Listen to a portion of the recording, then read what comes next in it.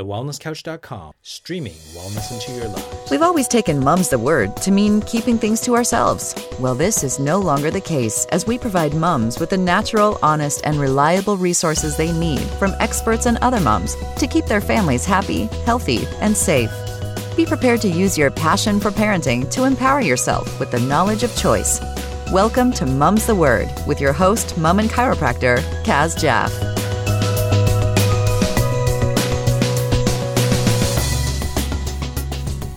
Hey Mum's the Word listeners, it's Kaz Jaff here, and I am very excited to introduce today's guest. Also slightly nervous, and if you knew how many takes it took me to do this, you would understand, because this guest has so many attributes that I might actually forget something. So in advance, Damien, if I forget anything, please forgive me. Dr. Damien Christoph, firstly, is a very dear friend and has been a colleague. We've worked alongside each other for the past year. He is also a naturopath, a nutritionist, and a chiropractor. And he co-hosts The Wellness Guys, a very popular podcast show, and also co-hosts 100 Not Out. So he has two podcasts under his name and also a podcast network. He has been a TV host of the show Downsize Me. He's regularly appearing on Melbourne's Triple M, and he also has a cereal brand, Forage, and I probably have forgotten many other things. He's also, as he would say, most importantly, a dad. And, he's been in the health industry now for more than 20 years in many different capacities, as you can imagine. I did mention in there that he's a naturopath, a nutritionist, and a chiropractor, and he enjoys helping thousands of people regain health and vitality through natural approaches. He's continually excited and delighted by the life changes that people experience when they start to trust in their own ability to heal without excessive intervention. Today's episode, we are talking all about prenatal and preconception nutrition, all the way up to birth and even postnatally. As I mentioned, we're very dear friends, so it was pretty easy to share and be comfortable with each other. And this is my second episode where I was actually live with a guest. And it's pretty fun. And I guess we're both parents, so we shared a little bit of parenting philosophy and experience as well. You're going to love this episode, and I'd love your feedback. Enjoy the show. Hey, Damien, welcome to Mum's the Word. Please tell the listeners a little bit about yourself. Oh, thanks, Kaz. It's great to be here with you and live pretty much together. I can touch you. In the sunshine. I can actually touch you. I know, right? I don't have to listen to you. Not so virtual. I do. I'll still listen to you. But Thank you. I actually get to touch you. Thanks. It's good. Kaz, who are you? I'm a dad. That's it. I'm a dad who absolutely loves and adores his little boy, who's now 16 years old. I'm just about to turn 43, so I had him. If you do the maths, I had him pretty young. I was 26 when I had him, and it's amazing. So, beautiful wife, Amber. I'm a naturopath, chiropractor. I studied accounting first, believe it or not. So I did accounting, then naturopathy, then wanted to study to be a chiropractor because I saw such incredible benefits from people seeing chiropractors, and that's where you and I met. I was going to say, yeah, so many years ago. 16, I think. 16 years ago. Pretty much just after Jackson was born, and it's been an amazing time. Like not upon reflection, it's probably been an amazing time. At times when you're in it, you're kind of going, "Oh my gosh, like, is this what life's meant to be? Is it this tough? Is it this difficult?" And then you're writing it, and you go, "Oh my gosh, this is what life's all about. It's so amazing. All these things are happening." But when you look back and you reflect, you kind of go, "That's nice and balanced."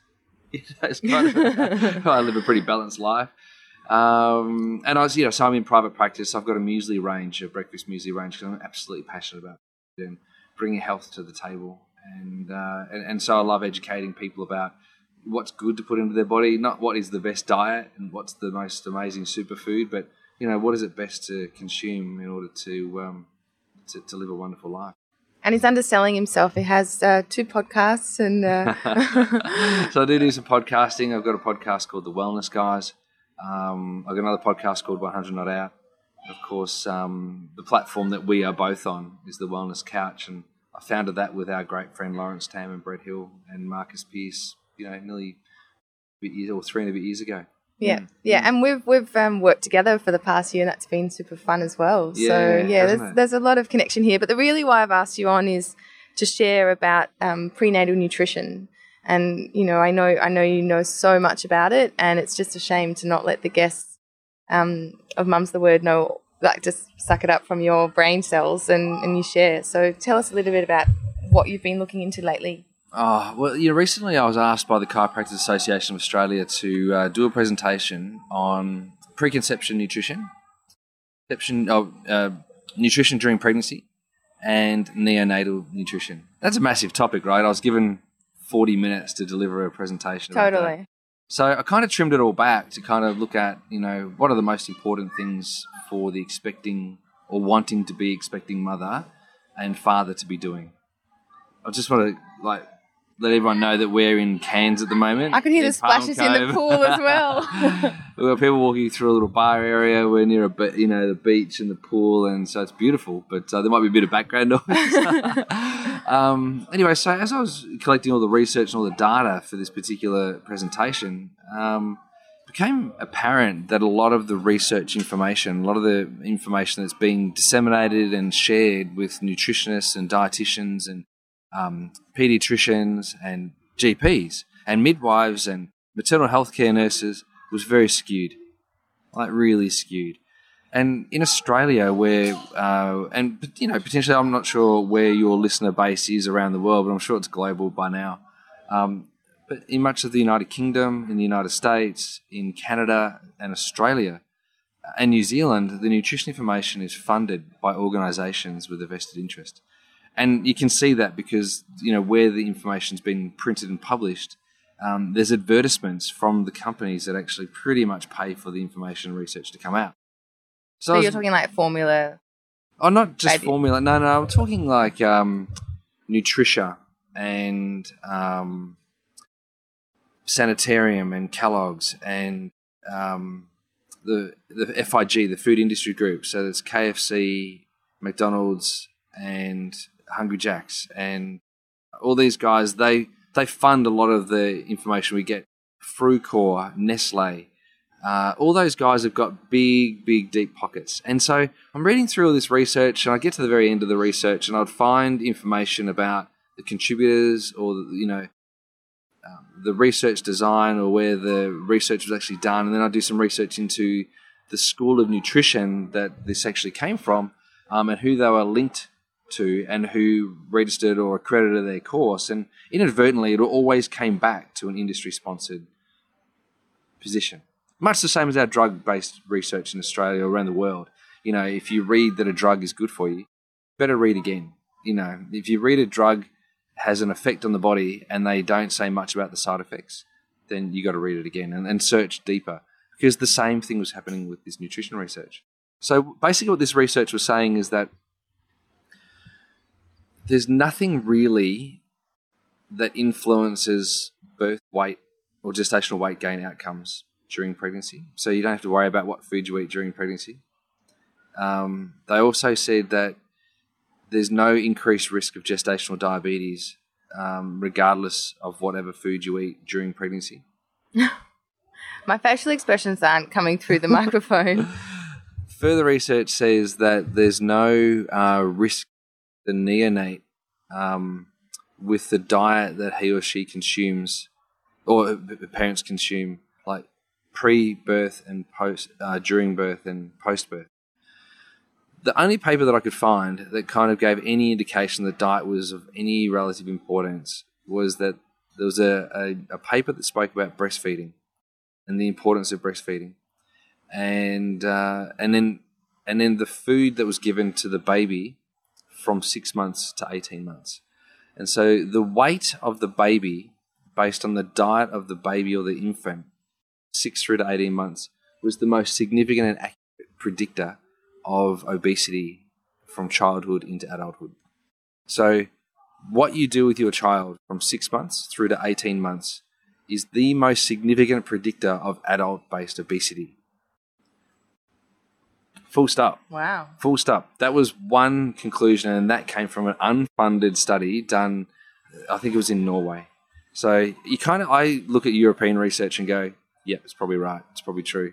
I look at American, Australian, Canadian, New Zealand, British research and go, no, you've been bought. I don't trust you. But I go over to Europe and I go, yeah, you guys, more credibility. Yeah, Finland, the research coming out of Sweden, these areas, the research that's coming out of there is legitimate because they want their population to survive and thrive.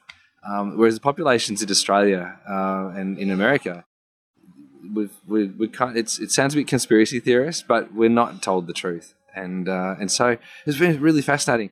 So I had to go back and look at, the influences on conception, the influences on a successful pregnancy, making it all the way, through like full-term pregnancy, because a lot of people fail to reach full-term in their pregnancy. They might go to 36 weeks or 37 weeks, come out early. Very rarely do people go beyond, and based on this research that I was reading, and there were some predictors for that. And essentially, the predictors for a full-term pregnancy came down to the nutrition of the mother for the 2 years prior to conception. 2 years. So we keep on hearing about folic acid, take folic acid, for 90 days, and that's going to be good. It's everything else, and it comes down largely to not only the total calorie load, but the amount of protein that the mum's consuming in the preconception phase. A mum who is deficient in protein will have an overweight child. This is really important for vegans, vegetarians to understand, because if they're undernourished in protein and they're overnourished in carbohydrate, there's a significant increase in the risk of the child being born at above weight and potentially not going full term, which is really fascinating. Yeah. Now, the other big risk, and this is really strange because I'm kind of going, how does this all work, is that the mother who consumes an excess carbohydrate has two things that happen. One, she has the potential to positively influence the nutritional status of the baby through good quality vitamins and minerals coming into the body, because most of them are water soluble. The ones that are really essential, like B vitamins and vitamin C and all the vitamins other than A, D, E, and K, and they were really important. But that was dependent on the quality of the carbohydrates. So if you had lots of vegetables and fruits and legumes, your nutritional status throughout pregnancy was high, and that was really good for the baby, really good for the baby. But if your carbohydrate intake was really, really poor, but also really high, so I'm talking chips and donuts and pasta, let's just call this an undernourished rice meal, in other words, doesn't contain protein or vegetables and fruits, then there's a high risk of your child being born underweight at birth. In other words, low birth weight, and then falling into the lower categories. And the risks that are associated with that are, I suppose a mix. Because some people will say that if you've got a baby that's underweight, then there's higher risk of infection and higher risk of, gastrointestinal dysfunction and immune, dysregulation, all that sort of stuff, as opposed to a fatter, flabbier, chubbier baby that's potentially got, greater potential to thrive when there's a risk. But these risk factors all came up, and I was like, oh my gosh, this is all so confusing for people. And people listening to this right now are probably going, gosh, what a minefield. How do I navigate all of this? And so I didn't go and break it all down. This is one of the most challenging 40-minute presentations that I ever gave, because obviously I'm presenting to peers, and they're wanting the duck's guts. They're wanting to know, what is it that I tell my patients? And so this is what I came up with in terms of, after reading 80 or 90 different papers to try and work out what is it actually that's going out there. I worked out the information that's going out to all of your healthcare providers out is poor quality. Poor quality research, poor quality study design, funded by industry. And really, this is what you need to know. And so here it is. We should get into it, right?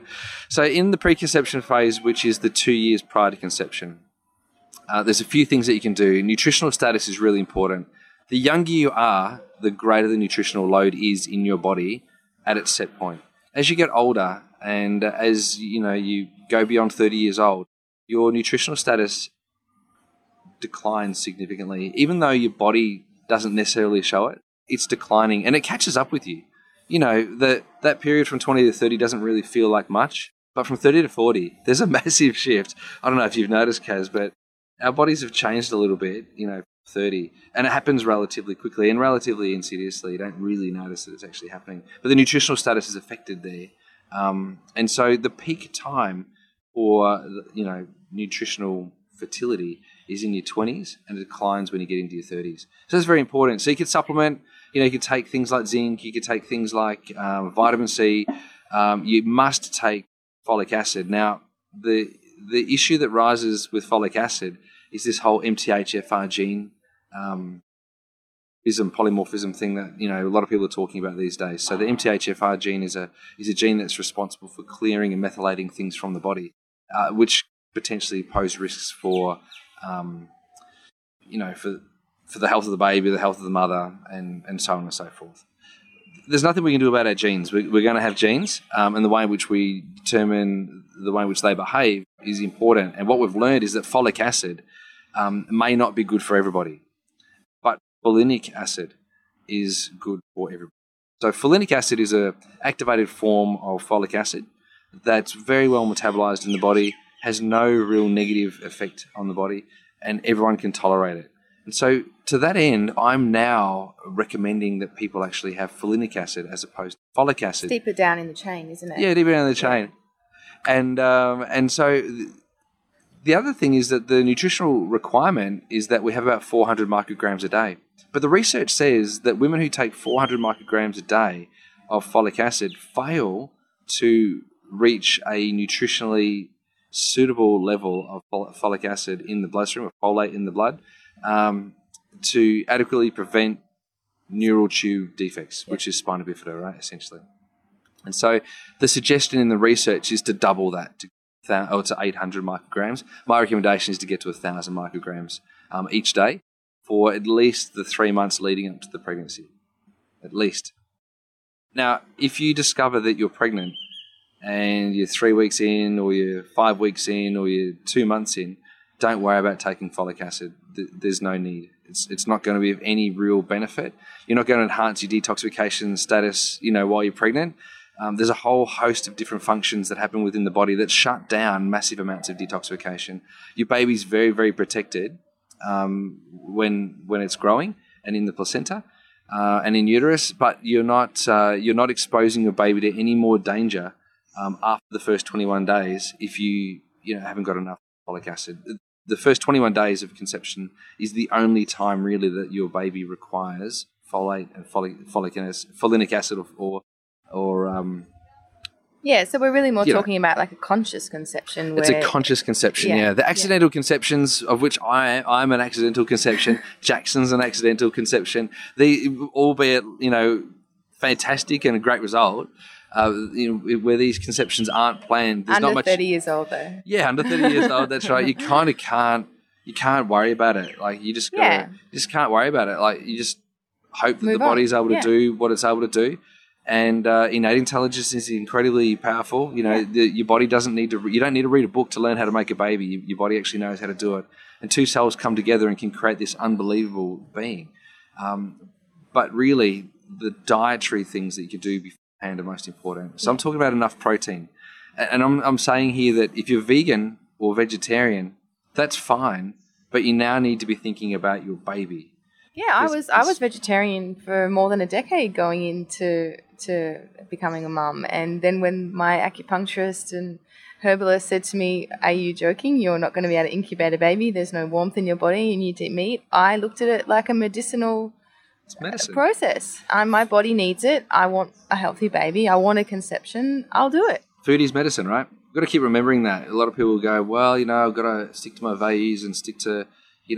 Peace, love, and mung beans, all these sorts of things. And I respect that, and I think that's a really nice way to live. But when you're about to bring a baby into the planet, you want to give your baby the best opportunity to have an incredible life, right? Yeah. And so if you don't provide the right nutrition for it, there'll be some things that don't work in the baby, and you won't know what they are until later. But you won't necessarily be able to link it to what you did beforehand or what you didn't do beforehand. But what we do know is you need enough protein. Now, moving into the conception phase, you're also going to need a lot of essential fatty acids. So the essential fatty acids that you really need are omega-6, omega-3, and omega-9. And we need them in some kind of a ratio. I'm not going to get too much into that ratio because people can get a little bit concerned about it and need to go and test their ratios. But essentially, you should be consuming more fruits, vegetables, and foods that are rich in omega-3 fatty acids than foods that are rich in omega-6 fatty acids. This is really important. So like fatty fish? Fatty, oily fish, yeah. Walnuts and macadamia nuts, kangaroo meat, organic grass-fed and lamb. These are really important omega-3 fatty acid sources. The grainy sources of omega fatty acids are things like quinoa and amaranth and spelt and millet and wheat and rice. They all got omega-6 fatty acids in them. And whilst they're important, having too much of those can affect the way in which the brain develops. Definitely affects adults psychologically. There's a lot more craving patterns that we see. And we also see people who consume too much omega-6 fatty acid go into somewhat of an inflammatory, pro-inflammatory state.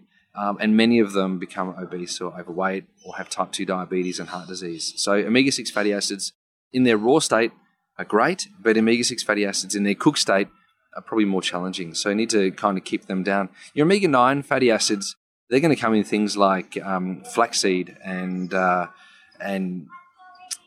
What is chia? Yeah, chia seed. That's right. So you're going to get it in there. Now, a lot of people talk about the omega-3 benefits of these seeds, but we don't get a lot of usable omega-3 fatty acid from plant-based sources. Very difficult for us to convert plant-based sources of omega-3 fatty acids to the active of EPA and DHA in the body. Very difficult. About 1 to 2% of all that's absorbed from plant-based omega-3 fatty acids is converted to the active form in our body. And so we still remain relatively deficient. And so we need to take... It's a lot of chia pudding. It's so much chia pudding. If it's only 1 to 2%, you're living on chia pudding. That's it. So, you got to think about, do I need to take a fish oil supplement? In which case, if you're going to do that, you want to spend money on a fish oil supplement. You don't want to be taking the crappy fish oil, which is you want it to be strained of all the... You want all the impurities out. Yeah. Ultra-filtered, standardized, because you're now taking something that's no longer in the fish. You're now taking something that behaves in the body like a drug, right? So it's going to have an effect on the body. It's going to have an effect on your baby. So you want to have the cleanest, most pure fish oil that you can get. And to that end, I usually recommend one of two brands. Nordic Nutritionals, which I really, really love. I think it's a great company. And Metagenics or Health World, that's a great company. That's ethical nutrients. And Nordic Naturals. Yeah, Nordic Naturals. Yeah. That's what I said Nutritionals. First. Same, yeah. Okay, that's the one Nordic Nutritionals, I think, Nordic is the name Naturals of has the got a great kids range as well. So good. And the kids ones that the kids can take taste nice too. Yeah. You can get them to, take it every day.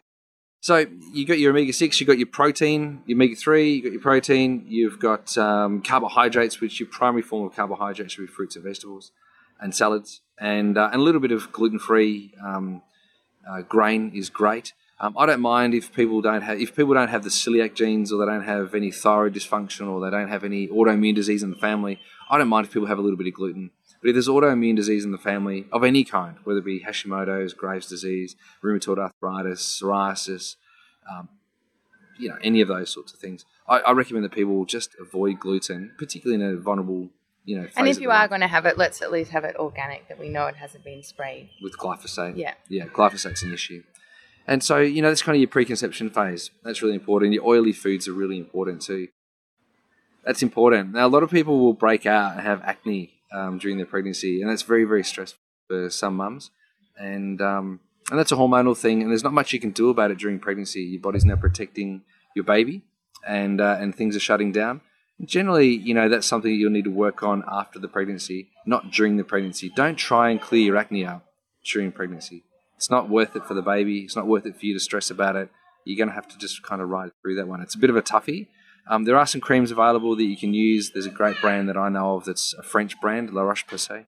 And they've got a cream that you can use as non-toxic and very good. That works really, really well. But nutritionally, it's not worth trying to clear up acne and doing those sorts of things when you're having a baby. In fact, it's not worth trying to lose weight when you're having a baby. It's not worth trying to do a detox. It's not worth trying to do a detox. No. It's not worth trying to... The only thing you want to focus on when you're growing a baby is growing a baby. And it's not worth starting your running regime if you've never done it before. No, exactly right. Exactly. So you're going to progress for 40 weeks through a pregnancy-ish. In that sort of range. And throughout that time, there's a whole host of different nutritional needs. And the bulk of your nutritional needs are going to be in the last trimester. And most women throughout their pregnancies will alter their nutritional intake in their last trimester unknowingly. They don't really mean to do it. But this is where the calorie load really amps up. The requirement should be met. And most women fail to meet their requirement of nutrition at this time. So they'll get through to the end of their pregnancy and they're somewhat undernourished. And this is a really important thing to remember, because when you, and I know, Kaz, you've spoken about struggles with breastfeeding, difficulty with milk flow. There's issues with fatigue and What's ability about hair loss. Hair loss. I think that's normal. Hair, skin, and nails, like the quality of all that changing. All of those things are indicators of poor nutritional status. Kind of want to, what you're going to be feeling now is the work that you did months beforehand. It's not what you're doing right now. So people will often change their diet now, expecting to get a change tomorrow. But the changes that you're going to see is 30 days, 60 days, 90 days down the track. So the last trimester is really, really important, really important. And so along with your chiropractic care, which is really important the whole way through your pregnancy, most people's chiropractic care is going to change in the last trimester because it's important. There's a whole lot of things that are going to be occurring, right? Same as nutritional status. It's very, very important here to be managing and watching the type of carbohydrates that are going in. It's also really important to be looking at the type of bacteria going into your body, because the type of bacteria that goes into your body and strain-specific bacteria that go into your body can influence your baby's risk of eczema, asthma, allergies, dermatitis, hay fever. All of these sorts of things can be influenced by the type of microbiome that the mother imparts to the baby through the vaginal birthing process. Now, I mentioned that because there's definitely a benefit in having a vaginal delivery. And there'll be some women on this podcast listening to this who, for many reasons, weren't able to have a vaginal delivery. And whilst it's unfortunate for the mother and the baby, there's also ways around it, and you can get on top of it, which is a really important thing to know. So, goal would be to have a vaginal birth. Sometimes it doesn't happen. So there are some birthing places that will do a vaginal swab. Yeah, we've talked about seeding on the show. Some will do it, and many won't. And so you kind of go, all right, so how now do I get my baby to have an adequate microbiome? And it's going to come down to the postnatal. And this is really important. So obviously breast is best. There's nothing can compare to breast. Doesn't matter how much science the researchers will do. Doesn't matter how much money Nestle throws at the next product. It doesn't matter about any of that. Formula is not going to come close to the quality of the breast milk. The key thing with breast milk is the adequate flow, and the requirement for the baby is that they get a lot of breast milk, not just a little bit and fall asleep. They've got to be able to feed properly. However, the quality of the breast milk can be influenced by the mother, and this is really important. So again, protein status is paramount. So if the mother is low in protein, breast milk flow and quality will be poorer. It's really important to understand. So protein is very, very important. B vitamin status is really important at this stage. And then the probiotic status is really important. So LGG is a strain of bacteria that's been shown to decrease the risk of eczema, allergies, hay fever, dermatitis, asthma in babies, whether they're breastfed or not breastfed. And so if your baby can't be breastfed and didn't go through a vaginal delivery, there's a significant setback there. And we have to acknowledge it, but don't, I'm trying to say this in a way that you don't feel like you've done the wrong thing, or because you haven't. It's just the cards you've been dealt, but now you're going to have to do some things to assist your baby to maintain incredible wellness. And so introducing different probiotic strains into the baby's body is very, very important. So if your baby hasn't been able to be breastfed, there's a breast milk strain of bacteria that you can now supplement with. So the mum should supplement with this, and the baby, or not really, the mum who's breastfeeding would supplement with this, and the baby would have this breast milk strain bacteria added to the bottle or the formula. And the brand of that is called Chiara. You've seen that, we right? see that there's two different boxes. Two different boxes. And that's really important because that actually is the seeding of the microbiome for the baby to be able to lay down and allow other bacteria to grow. So there's so many different infant strains out there, and there's so many companies out there that will say, use our one because it's got infant strain bacteria, but there's only one company that's got a strain of bacteria that's cultured from human breast milk, and that is this one from Chiara. And so I recommend that mums give this to their babies in their formula bottle. I mean, you can as the first one. literally, lick your finger and put it in their mouth. You can put it on the nipple. It's so easy to get it into a baby. 100%. And the other thing is, in a baby that hasn't had, unbelievable exposure to the mother's microbiome, it's important to probably be less clean. Like, don't use antiseptics and kill off all the bacteria that are in around the house. Try and expose your baby to all of the bacteria that you've got in and around the house, because that's what you built your immune system from, and that's how your baby now needs to build her immune system from. Your baby is going to build immunity from the bacteria it's exposed to, not necessarily the things that are put into its body, and not necessarily the things that are actually kept away from it. So a lot of people try and wrap their baby up and keep them away from people, but if your baby hasn't been exposed to many bugs, you want your baby exposed to bugs. And there will be at some point, so you may as well start. Do it now. Yeah, building it now. It's funny, when I had my first, you have a lady that comes to your house and that helps you with things in Holland, and she said, oh, we've changed the rules. There's no sterilising bottles anymore. Yeah. You just put them in the dishwasher. Wow. Thank you. You saved my life. Now, I breastfed both, as people will know, I breastfed both my babies, but at some point I had to go to work and I couldn't keep up and had to pump. So, of course, there was bottles involved. And I just think, yeah, all those gizmos and gadgets, like, cool, chuck it in the dishwasher, and never had a problem. And how much sterilising do people do, and panicking about the dummies and all this sort of thing. Gosh. So that's not what's going on around in rural areas around the world. The 4-minute rule with food is good. Some people call it the 3-second rule, the 30-second rule. But if the food's on the floor and the baby eats it, great. As soon as they start discovering the world, they're slobbering over everything anyway. Yeah, and the sooner it happens in terms of getting access to these bacteria in the very, very infantile stages of their life, the quicker they'll develop an immune system that's protective against the environment.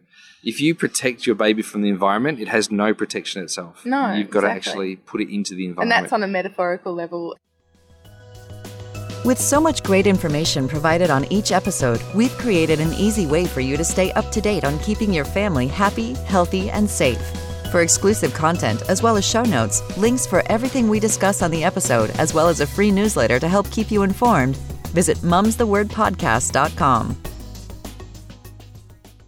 So I just want to, just before we end up this and go into some other topics, I think we need to discuss a little bit about rest. Yeah. Yeah, because, in terms of breast quality, we can talk about what you eat. We can talk about, I guess, the fluid levels as well. But I have seen the fatigue that mothers go through is a huge role player in breast milk production. Yeah, and I touched on that just briefly before, but a lot of it comes down to iron status. And the iron status, which influences hemoglobin and the transport of oxygen around the body, is influenced largely in the last trimester. So much iron's lost during that time, and then in the birthing process, a lot of iron is lost. And so there's a very high requirement on iron in the last trimester through the whole breastfeeding process. Even if your iron levels are within normal levels, supplement with iron or eat iron-rich meals. If you're going to choose to be vegan or vegetarian, you're going to have to take some iron, some folinic acid, some B vitamins. You have to take B12. You're going to have to do some stuff to protect and nourish your baby if you want the healthiest baby. It's very, very important. And I know that's a little bit of a contentious thing to say, and there'll be some people kind of squirming and thinking, oh my gosh. But you have to think about this seriously. Like when my hair started falling out, I think about 3 or 4 months after my first, and everyone started telling me it's normal. I was like, I don't know if this is normal. It's not normal. And I did a blood analysis, and I'm someone who took a lot of supplements and being consciously eating meat and doing all the things I could do nutritionally. And I still was low. I mean, you are growing a human being. And they are sucking it out of you, and you are not the priority. That's just the way that nature works, right? Right. So when that baby's born, you're suddenly getting super, super skinny, and your baby's getting super, super fat. Like, I mean, there's an energy transfer going on. Yeah. So, and my midwife had taught me that about South Africa, where these mothers are like, sunken cheeks and, fading away, and the baby's plump as anything. So the same is happening in the survival of the species while we're pregnant. You 100%. Are not the priority. So you just got to keep on feeding the good stuff in. 100%. And it's that 2 years prior. So it's not it's not, if you've got an accidental pregnancy, you've got an accidental pregnancy. Celebrate it because your children are amazing, and all of a sudden they're 16. But if you've got an opportunity to plan it, 2 years out is where you want to start. That's where you want to start. Not a few weeks out, not a few months out, not just, hey, let's start taking some folic acid. You start reading all those books about parenting, and, it's all conscious, and you're looking at what pram you want and all this sort of thing. Right. I mean, there's nothing more important than actually creating that child. Yeah. And look, let's be real here. Girls are going to be thinking about babies long before guys are going to be thinking about babies. And so a lot of the responsibility is going to fall on the woman's shoulder. in the 2 years prior to her falling pregnant. So if girls are listening to this and they haven't yet had a baby, or they're not haven't even got a partner yet, but they're wanting to have a baby at some point, 2 years at least is kind of what you want to give it. If you want to do the well, even for the mums that have had one and now thinking about number two. Have another two. Build yourself up. It's a massive nutritional drain on the body to have a baby. You built something out of what you already had. And now you've got to replenish all of those supplies in your body to be able to go and build another one. And, even after building it, you were growing it, and the energy demands of, waking up through the night and having to keep on going through the day and doing all the other things that you choose to, do through the day, whether it be managing a household or going back to work or whatever it is. Like, all of those demands are on top of looking after a baby and growing a child. So it's all so incredibly important. But iron, that's another thing that I meant to say before. So you've got your zinc, your iron, vitamin C, B vitamins, your fish oils, or your omega-3 supplements, and of course, folinic acid. Do you want to drop some names of some recommended iron? You want to go for a vegan source of iron, which is really interesting, or a vegetable source of iron. And the heme versions of iron, which is the animal versions, so things that have got ferrous fumarate. I think I just spat on you. Sorry about that. That's all right. That's what you don't get when you do it over the internet. Sorry about that, Kaz. That's all right. Just part of the experience. Just gave you some of my microbiome. The ferrous fumarate is a very challenging iron to absorb, and a lot of women are given a very cheap form of iron. I won't mention names, but ferrous fumarate is the type of iron that many women are given. It's difficult. It's constipating. It makes your stools tarry and black, and it's really challenging to get the most from. Yes, it has a net effect on the iron levels, but it's really challenging on the gastrointestinal system. So you can get iron that's amino acid chelated, and that means that it's the iron or the plant form of of iron, which is called non-heme, is bound to amino acids, which allows absorption through the gastrointestinal tract very easily, and that's non-constipating, and that's a really good way to go. So again, I use the ethical nutrients or the Metagenics version of iron, and it's probably the most well tolerated. And generally, an iron will be matched with a folinic acid or an activated B, and that's also going to be of benefit to the mum and the baby. Awesome. Well, I think I'm just thinking back now, sitting here. I think the only other dad I've had on so far on the show was Brett Hill, your co-host of the Wellness Guys. Bretto, there you go. So I want to move into a little. We don't have that many dads on the show and sharing their experience. But in part of creating our community here, I would really love you to share, just with the listeners, a personal time, probably in the parenting realm, where you had a bit of a struggle and what you did to get out of it, so that people can, not have to reinvent the wheel and learn from that. And just if you could share a bit about that. Yeah, totally. So, well, this is something that not many people know, I don't think. So I'll share it with you on this podcast. It's groundbreaking. Jackson's mum and I separated when he was 2 years old, and I took custody of Jackson at that time, and I was a single dad for that period of the age of 2 through to 3.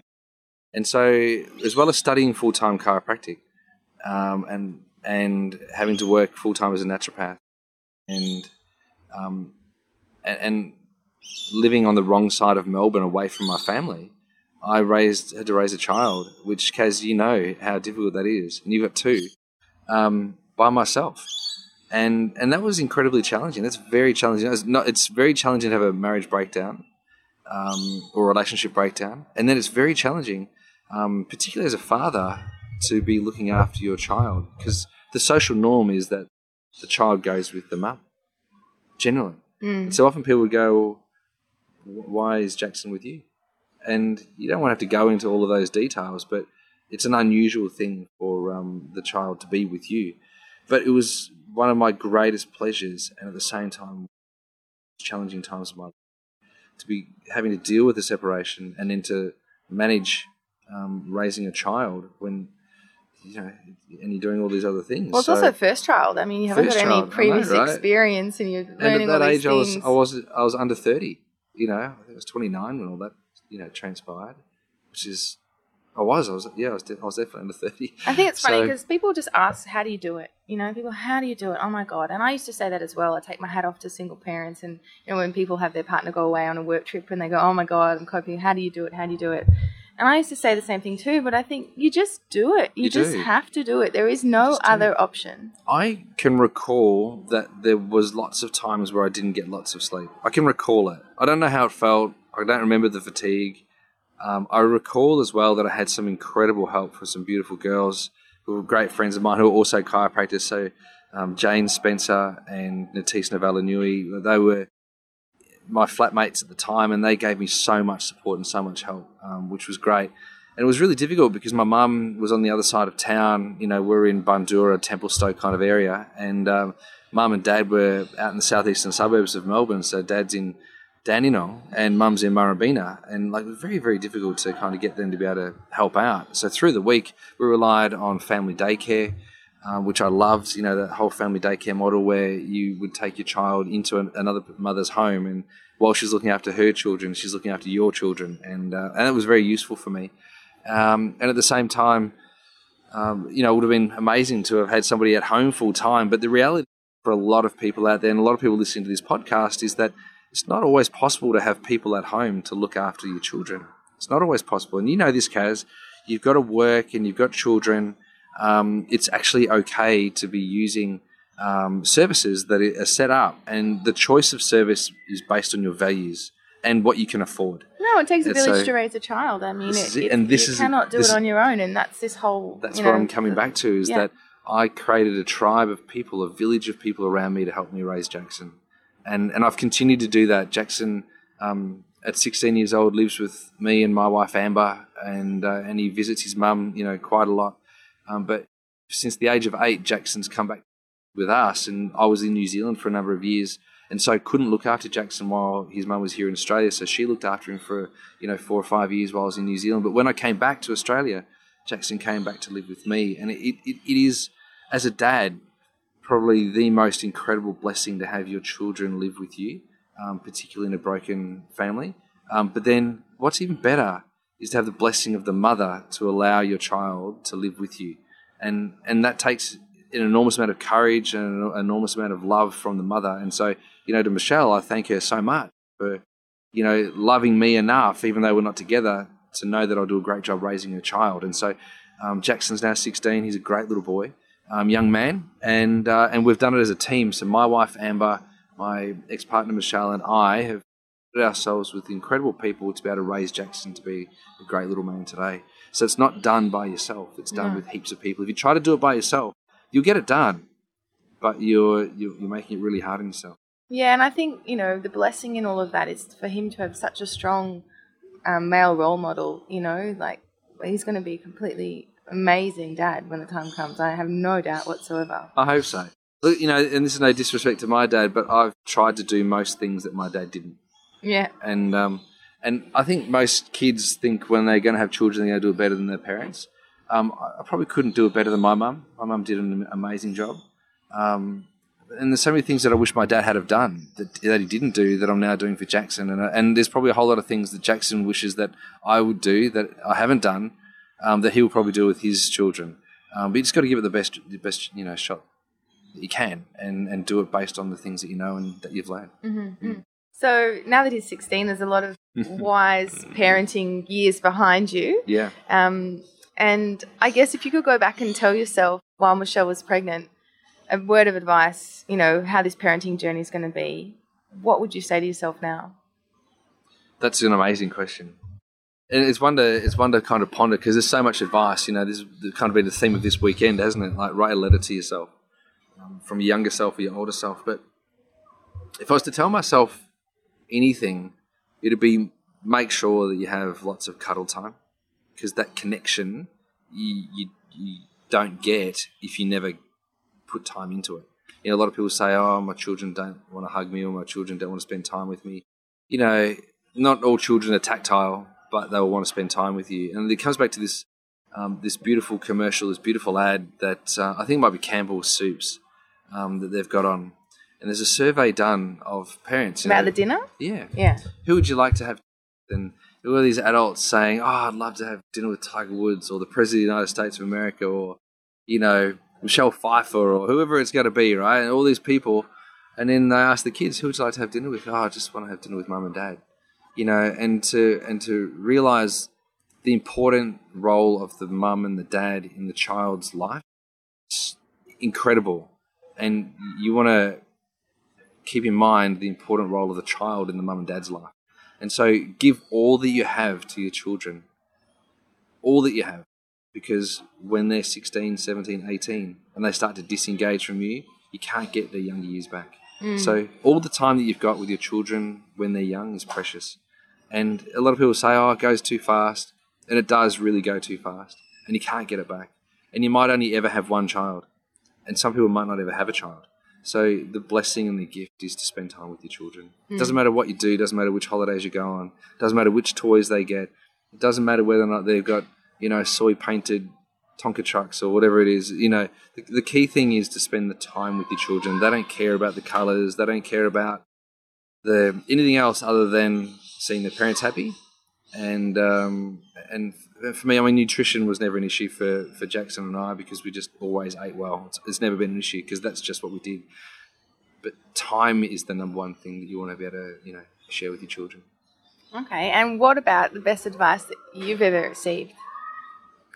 The best advice that I received about parenting was to not yell at your children. Because yelling, it's just not to yell at your children. So I've never had to yell at Jackson. I've raised my voice and I said, "Jackson." But when I do that, because it's so infrequent, it works.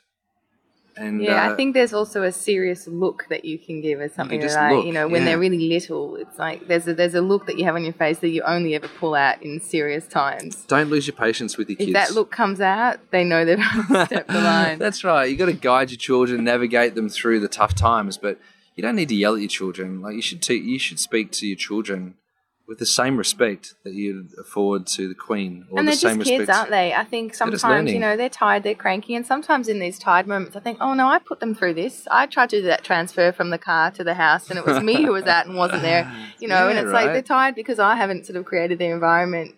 Yeah, if they're shitty and grumpy and all that. Well, can I swear on this? I'm sorry about no, people have dropped some bombs. Oh, really? If they're grumpy and they're really moody, it's usually because of you. It's not because of them. They need something to eat. Yeah, or you fed them chocolate cake. You gave them something that was going to stimulate their body and then expected them to go to sleep. You can't expect things to happen when in a particular way when you don't set it up in that way. Yeah. Before we finish up, I'd love you to share some resources for the listeners really on that the nutritional topic that we've spoken about. What they could be looking into further, whether it be websites, podcast episodes from the Wellness Guys, books. No. Yeah. So the single most challenging thing I think for people facing nutrition information at the moment is the internet. That's incredibly challenging because so much is said on the internet that's probably not that true and is skewed in terms of a direction of a product sale. And that's really unfortunate because really at the end of the day, the best nutrition that we could ever get comes from food. And in terms of a resource for that, if there was a book that was written that just said, this is the food that you can eat to live a healthy life, rather than being, this is paleo, this is vegan, this is whatever, then I think that's very confusing. If you could learn to eat a Mediterranean-style diet, most people would do very, very well from that. If you could eat like the Okinawans, the Okinawan way, for example, that's a really great thing. So if you're of Asian descent, eat like the Okinawans. If you're of European descent, eat like the Mediterraneans. And I think most people kind of come, from those sorts of lineage. If you're of African descent, then it's a very, very plant-based diet. It's plant and meat, So you try to eat in a fashion that's more according to your bloodlines. And so to that end, the only book I've read in 20-something years that really makes sense around nutrition and what we could do, but it makes sense but doesn't have a whole lot of science behind it, is The Blood Type Diet by Peter D'Adamo. That's the one book that I would send people to if they're wanting to eat it in a particular way that could support their health and well-being. It's the only one that makes sense. None of them, the rest Like of them we're not don't. all the same, basically. So yeah. None of them, no other eating program makes sense to me when you have to follow something that's really extreme. So I like the blood type diet, Peter D'Adamo. And he's also got to live right for your type in terms of what exercise suits you better as well. Move right for your type, Yeah. cook right for your type, and so there's recipe books and all that sort of stuff. So he's got all those sorts of resources, which is great. For us, in terms of a holistic parenting guide, you can't go past Well-Adjusted Babies. You know, Simon and Jen, Yeah. you know, Jen Floriani did an amazing job with that book, and as a guide for holistic parenting, we used that. You know, we got given all of the books. You know, I don't know, 50 books would have been given. You know, most women who are listening to this have been given books that they've never read. Really, the one book that we used and continue to use, and the one that I continue to give out as a resource to pregnant mums, is Well-Adjusted Babies. It's the one book that, you know, I think I'll probably continue to recommend because it'll continue to be revised and continue to be improved. And it's really a Bible. And what I love about it is that, you know, it's going things, you know, the first foods as well. First So, foods, you know, which foods people when, just, you know. which foods when. Yeah. And people assume things like, let's start the baby on banana. And what I love about Jen's book, just throughout the whole thing, and I said this, I think, on the last episode as well with Karen Tam, we also talked about the book, is that it's so well researched. Yeah. She's not just willy-nilly, you know, saying things. Kate was involved in that, wasn't she? Kate was Also, heavily involved in that. yeah. And Kate Marshall. And so she's done, you know, a whole lot of research to pull this book together. And it really is a strong, incredible resource. And usually it's actually very difficult to find that sort of information, particularly in one book. But it's all in one book. Yeah. And so if there's only one book that you want to read or you want to get, I'd get that one. Super down to earth, revised many times already. And then after that, if you've got a boy, if you've got a boy in your life, there's two books I would recommend, and these are the two books that I would call Raising Boys Bibles. So one is called Raising Boys by Steve Biddulph. He's an incredible guy, and he really showed me how I behaved as a child, and so that I could recognise that in Jackson as he behaved in the same way, so that I knew what that all meant. That was really important.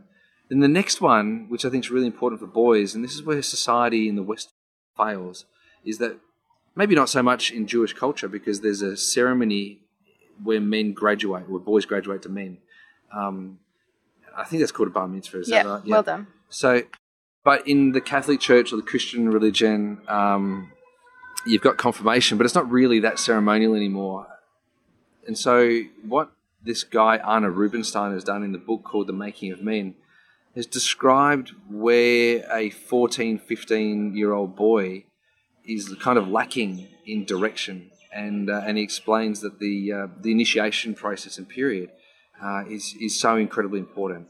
And so for me, the single most important thing that I ever did with Jackson was to do almost like an initiation ceremony with Jackson at the age of 14, he was. And we did it with Arna Rubinstein after reading the book The Making of Men. And so Steve Biddulph's book and Arna Rubinstein, who's a Jewish GP, lives in Byron Bay. A really incredible man, Arna, and I did his thing. And seriously, without any hesitation, I would recommend those two books and Jen's book. Great excuse to get to Byron Bay as well. Totally right. Totally. Well, we actually... We're already ticking over going, okay, well, when Char, gets to that age. And it's done with a male figure. So, surrounding Shai with a significant male figure in his life, that male figure will be the person that takes him to Anna's camp. And it's kind of like a... But I can still come to Byron. You can go to Byron, but you can't go on the camp. Okay. This is one of the things that boys get to reclaim as being sacred for boys. Yeah. And that's been lost. There's not a lot of things that are just left for boys anymore. There's still a lot of things that are left only for girls. But boys, really need to be able to develop an identity of manliness and manhood and respect for people. Not respect for women and not respect for men, respect for people. And I think that's a really important distinction. There should be no difference between the way in which you respect a man or a woman. It should be just respect for people. Yeah. And boys are confused with that because they're told that this has got to be the way and it's all got to be inclusive, but they didn't know that it was any different until we taught them that. So let's just teach them how to respect people. I love that. So how can people find out more about everything that you do, DK? Oh, look, I can tell you all the different websites. But if you Could just be another podcast episode. Could be. Just go to DamianChristoff.com. So DamianChristoff.com. You probably put it in the show notes. I will. Go there. You listen to the Wellness Guys, jump on the Wellness Couch, listen to 100 Not Out. I love doing 100 Not Out and it's really shaped my nutritional philosophy. And I suppose that's what I want to come back to too. So that's around the longevity. That. Longevity is, how are people living a long time and a well time? I think it's important to have a philosophy around your food. If you have no philosophy, that is a philosophy. So, but to establish a philosophy around food that matches your values, I think is really important. And so if your value is health, and that is mine, then that's got to have some kind of bearing and influence in the things you put into your body. It doesn't mean you don't have coffee. It doesn't mean you don't have alcohol. But it could also mean that. But it doesn't mean it's right or wrong. And I think that's a place to go. So anyway, DamianChristoff.com, you can go there. And you'll see all my links to Forage, which is my muesli range. We've got a nut-free one coming out soon for children, which is going to be great. It's got cacao nibs and delicious. And then the Wellness Guys and my Practice Vita, which is where we've been working together for the last 12 months. And I've loved working with you, Kaz. Sad to see you going back to Amsterdam. But I'm really, really, really happy for you that you are.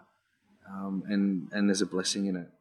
And it's important to look at that. Yeah, and it's been a real blessing this year together as well. After 16 years, I needed you, you needed me. Like, it just came at the right time. It was very serendipitous. Yeah, it's been great. Well, thanks for this awesome episode. And it's been great getting spat on. And I did it once, though. Only once. No, well, I mean, it was refreshing. Maybe I did it a few more times. Actually, what I didn't mention is that you smell amazing.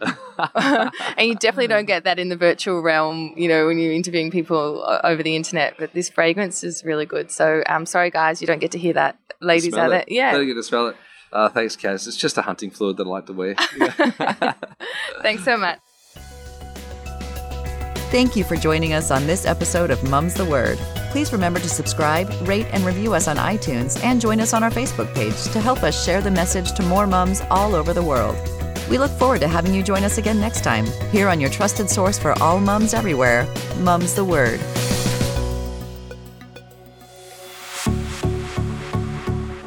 This has been a production of TheWellnessCouch.com. Check us out on Facebook and join in the conversation on Facebook.com/The Wellness Couch. Subscribe to each show on iTunes and check us out on Twitter. The Wellness Couch, streaming wellness into your lives. Whilst the Wellness Couch presenter endeavor to provide accurate and helpful information to their listeners, these podcasts cannot take into account individual circumstances and are not intended to be a substitute for health and medical advice from a qualified health professional. You should always seek the advice of a qualified health professional before acting on any of the information provided by any of the Wellness Couch podcasts.